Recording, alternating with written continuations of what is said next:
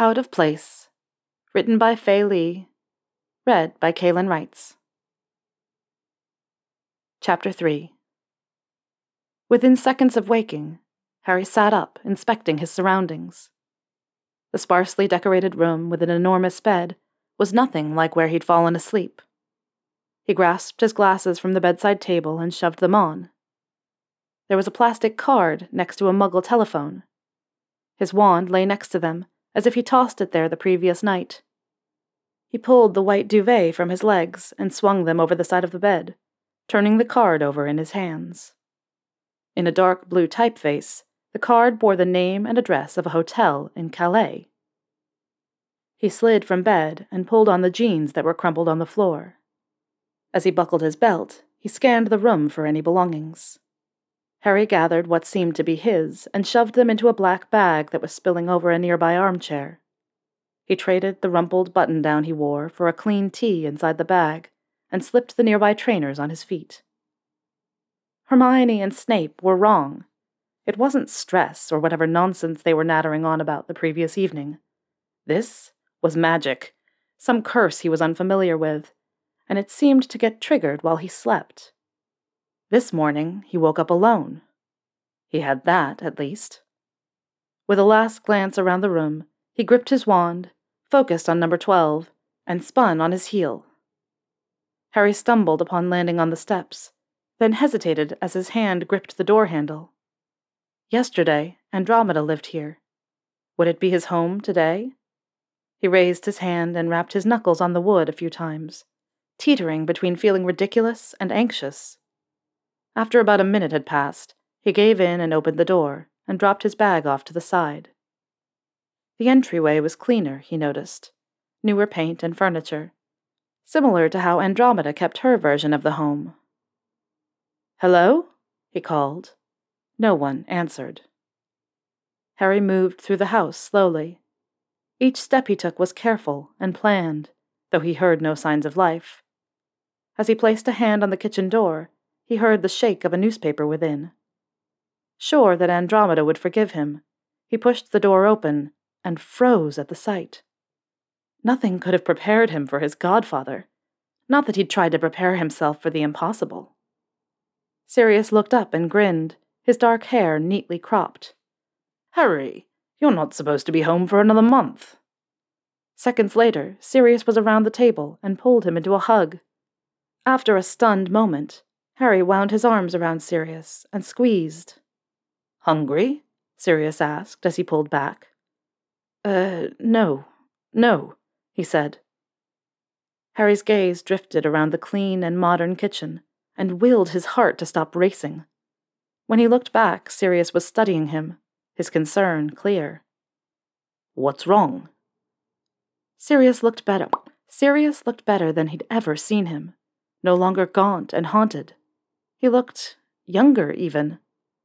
Somehow, explaining what he knew seemed even more difficult than the day before. "Harry, what's wrong?" Sirius repeated, this time with more force. "Promise you won't think I'm mad," Harry said, words tumbling out. "Never," Sirius said, and grasped his shoulder to steer him into a chair. Harry watched as Sirius planted himself next to him. "I think I'm cursed," he started. "Cursed with what?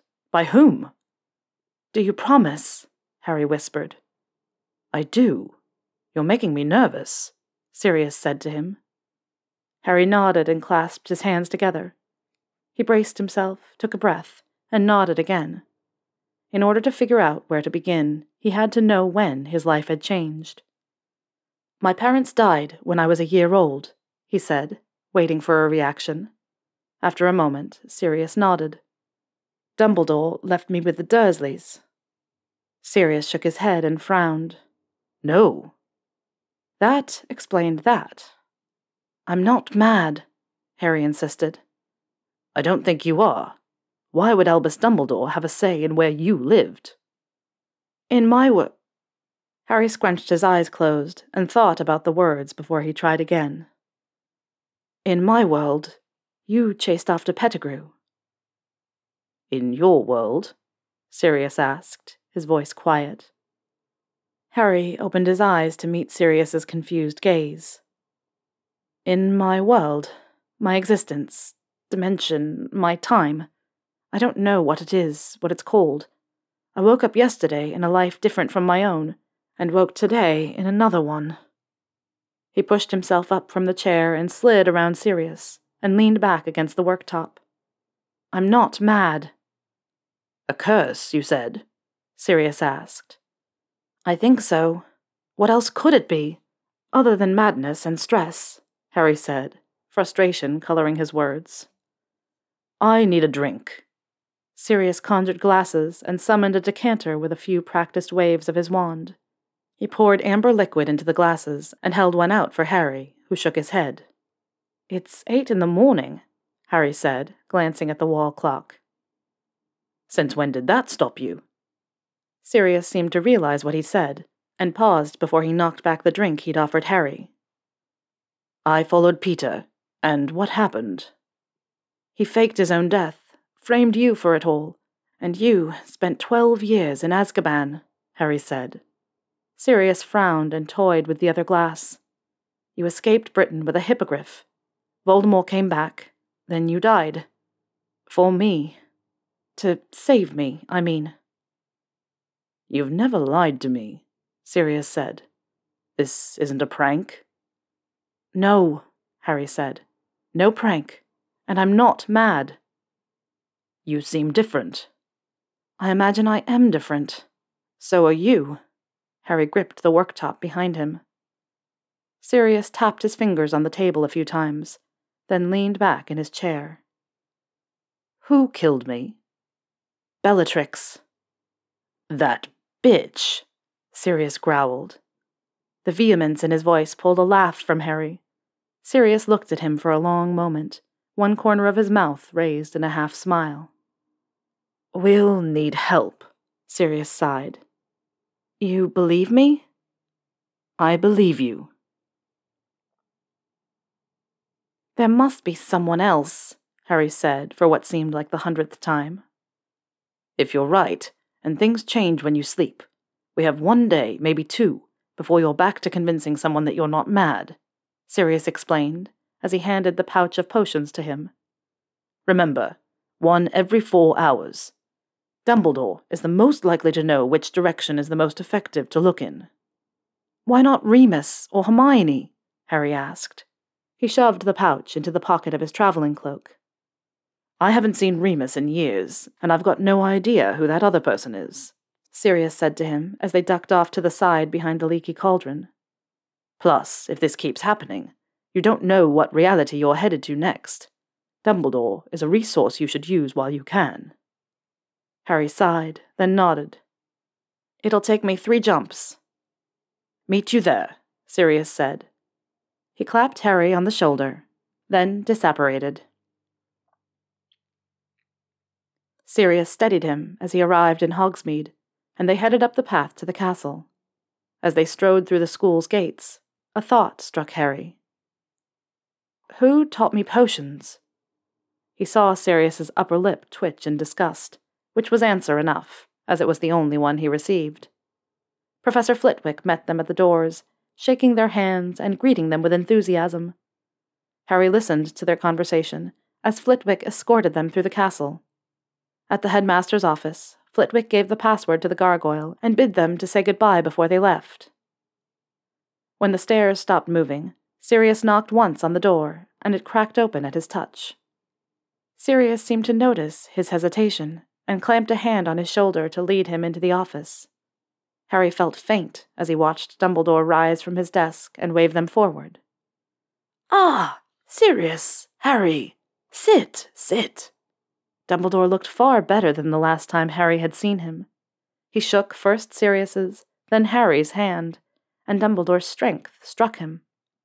Harry sat in one of the chairs positioned in front of the ornate desk and watched as Dumbledore settled himself in. It was most curious to receive your letter this morning, Sirius. I do hope I will be able to help. Harry felt a nudge on his arm, and he turned to his godfather. As you said, I'll likely be doing the convincing tomorrow. Convincing? Dumbledore asked, and looked between them. He spent the next half hour watching Sirius stumble through a story he barely knew and answering the few questions Dumbledore posed. "Where did the differences in this world begin?" Dumbledore asked him, a finger resting on his lower lip. "Sirius raised me, not my aunt and her family," Harry said to him. "And I'd wager you found Voldemort's Horcruxes early in this world." Dumbledore's eyebrows rose, and he glanced at a portrait on the wall before returning his attention to Harry. "You would wager well, then," Dumbledore said after a moment's hesitation. "Was I one?" Harry asked. Dumbledore shook his head. "No, Harry. Although the thought crossed my mind, you were not. I take it that it was different for you." Harry nodded and swallowed hard. "Do you recognize the curse, sir?" Harry asked, releasing the grip he had on the arms of his chair. Dumbledore rifled through his desk. Retrieving a measure of loose parchment, he inked a quill and began writing. "I don't believe a curse is the culprit, though it is magic beyond what I am familiar with," Dumbledore said to them. He slid the parchment across the desk, then rested his quill on its stand. "I grant you both access to the library. Just show that to Irma, or anyone who may stop you in the hall." Dumbledore stood and made his way to the cabinet, which in Harry's time housed his pensieve. He waved them over, and Harry folded the parchment and put it in his pocket as he joined the headmaster. Dumbledore opened the cabinet, and the pensieve was just as brilliant as Harry remembered. "Do you know what this is?" Dumbledore asked. "A pensieve, sir. Which memories are you asking for?" Dumbledore seemed to approve. "The last day of your normal life, from the moment you woke there to the moment you woke in another life. For long memories, it is easiest to focus on the first moment as you begin to remove it, and switch to the last as you continue," Dumbledore instructed. Harry had removed memories before, but never such a long memory. He wiped his palm on his trousers before he grasped his wand and raised it to his temple. His eyes closed, and he did as Dumbledore asked him, careful to clip away the end of the memory, and opened his eyes as he directed the silver strand into the bowl. Sirius moved close behind him and peered inside for a moment. "I will review this, see if I can glean anything from it. I will peruse my own collection as well. You are both welcome, of course, to join the Great Hall for lunch and dinner." "Thank you," Sirius said. Harry nodded to Dumbledore, then followed Sirius out of the office and down to the hallway. "Where do we start?" Harry asked as they made their way through the quiet passages. "Time? Space? Fiction?" Sirius grinned. "Madness?" "I'm not mad," Harry said, and frowned. "It was a joke," Sirius said to him, and pulled on his arm to still him. "We will figure this all out." Harry looked at a torch on the wall in avoidance. Then Sirius pulled him into a tight hug. "I wouldn't mind staying here," Harry grumbled into Sirius's shoulder. He felt the arm's grip on him tighter, bordering on painful. "Either way, we have to figure it out first." Harry marveled at how Sirius handled Madame Pince. He glanced across the large table that they had settled at, noting the dozens of books scattered, piles of parchment, and most notably, at the pots of tea and coffee, all of which would have earned him weeks of detention at school. But somehow, the librarian only treated Sirius to a pleasant smile. More than one student had gawked at the state of their workspace, glanced at Pince, then moved as far from them as possible. "It's 1. I'm hungry," Sirius declared, and snapped a book closed. "I'll meet you there. I'm almost finished with this one," Harry said to him as he continued to scan the tome. "Take your potion," Sirius said, and his chair scraped across the floor. Harry peeked at Madame Pince, who acted as if nothing had happened. 3 pages later, he closed the book and stood. He gathered the few that he'd finished and moved on to the stacks to reshelve them. Sirius may get away with his antics, but Harry was positive he would not. As he stretched to replace the last, someone snatched it from his hand. Startled, he faced Snape, whose eyes were flashing as he read the cover. Muggle theoretical cosmology? Snape asked. 7 years after you graduate, you return to do a bit of light reading? Snape put the book into its slot and turned his attention to Harry, who could feel his cheeks heat. He willed away memories of the previous day. The headmaster gave us leave to use the library, Harry mumbled. Clearly, Snape said, and tilted his head to the side. Why? Research, Harry tried. It's good to see you, sir. Is it? Snape asked, his tone dark. It is, Harry said to him, a faint smile on his lips. This Snape was easier to understand than the one from yesterday. He was well acquainted with a suspicious Snape. Snape hummed. Research on what? Harry glanced up at the spine of the book he'd skimmed. Time, he said. I should catch up to Sirius before he comes looking. Perhaps I'll see you again before I leave. Harry tipped his head and turned to move into the library proper, then left the library. Harry pulled off his glasses and pressed his fingers into his eyes. Take your potion, Sirius instructed. The potion won't stop my eyes from crossing, he grumbled. It'll combat symptoms of fatigue, which will stop your eyes from crossing, Sirius said, and flipped a page. Harry did as instructed, replacing the empty file as an upper-level Ravenclaw student approached their table. She mustered a polite smile and handed Harry a folded piece of parchment. From Professor Dumbledore, she said to him before spinning around and joining her friends. Harry read the brief note. Dumbledore has a theory, wants us to join him in his office. Thank God, Sirius proclaimed, and waved his wand, sending an army of books sailing to the stacks.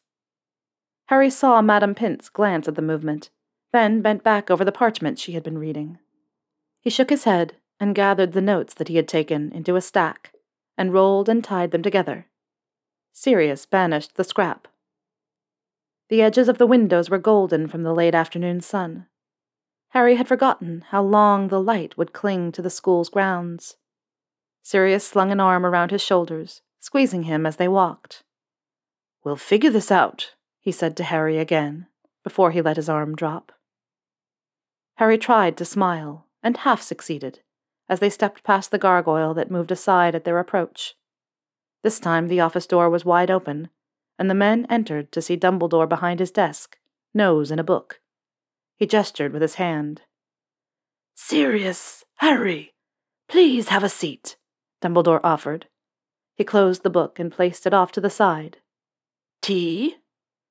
No, thank you, sir, Harry said. Sirius shook his head and rested against his chair's arm. Have you had any luck? No, sir. I think I'm more confused than when I started, Harry said. He looked at Sirius, who nodded. They are not the simplest of subjects, even on a smaller scale than what we are facing, Dumbledore agreed. He tapped his lip as he seemed to consider. The headmaster folded his hands on the wooden top of his desk. He looked at Harry and met his gaze. I believe you are correct. The event seems to take place while you sleep. I hypothesize it is to protect your mind from the shift in reality. Whether that shift happens around you or to you, I am unsure. So we don't know if I'm traveling through time and space, or if it's changing around me, Harry confirmed. Dumbledore nodded. Yes, even with all the knowledge and magic at our disposal, there are still many great unknowns. I have a theory as to why. Harry shifted in his seat and tempered his hope. Why? Sirius asked, after a long moment.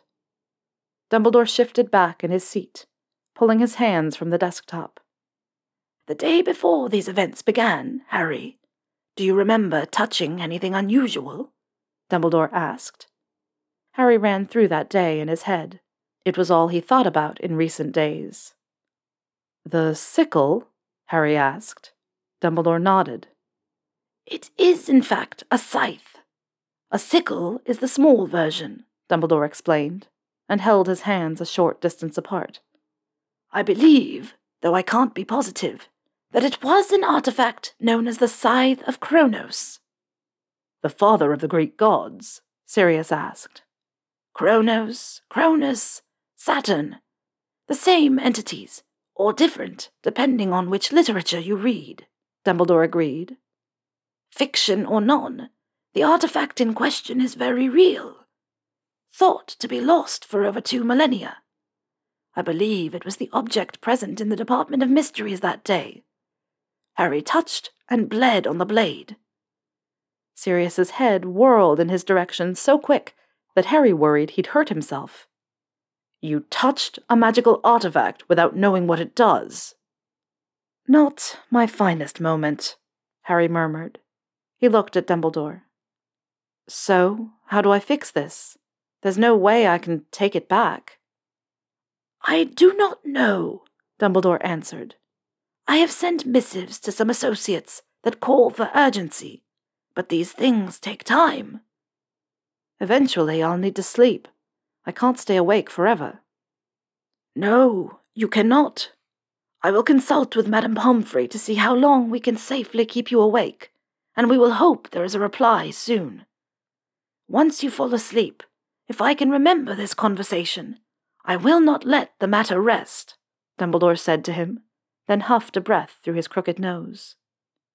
And when I do, Harry asked, how do I explain this to you all over again? Dumbledore glanced across the room, then back at Harry. Pensive memories, of course, Dumbledore said to him. Sirius unpacked the parcel he had retrieved from London, tucking the clothing into a thin chest of drawers next to Harry's bed in the hospital wing. Pomfrey had insisted on monitoring Harry, since they were insistent on this asinine plan. Dumbledore assured her that they were. Pomfrey had dedicated the private room at the rear of the wing to him, and the matron had set to applying many monitoring spells on him with a pinched look on her face. Sirius folded the clothes again, lining up edges and flattening creases in a manner that seemed out of character. One of us needs to function well over the next few days, Harry said to him from where he sat perched on the foot of the bed. I can help keep you awake, keep you entertained, Sirius said, sliding the drawer closed. You heard Madame Pomfrey. By tomorrow afternoon, my judgment and ability to function will deteriorate, even with the potion regime she has planned. I'll need you at your best, Harry explained. I don't like it, Sirius said to me. Me neither, Harry shrugged and reached for the pajamas Sirius had placed on the bed. It scared Harry that wherever he appeared next, Sirius wouldn't be there. I don't say it much, but I love you, no matter which you are. Harry looked away, and after a moment whispered, Me too. By sunrise, Pomfrey came for his final checkup. She gave him grudging permission to leave the infirmary with strict instructions to return every 4 hours.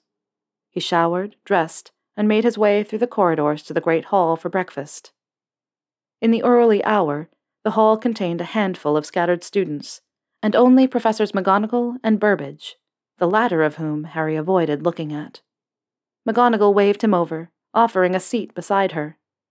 He dropped into the seat with a grateful smile and poured a cup of tea to Nurse instead of eating.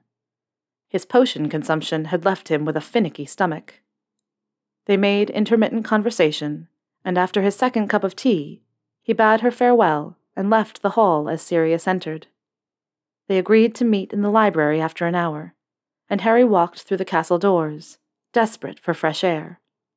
He sat on the steps, leaning back against the cool stone, and closed his eyes, taking in the fresh Scotland air. He was asleep within moments.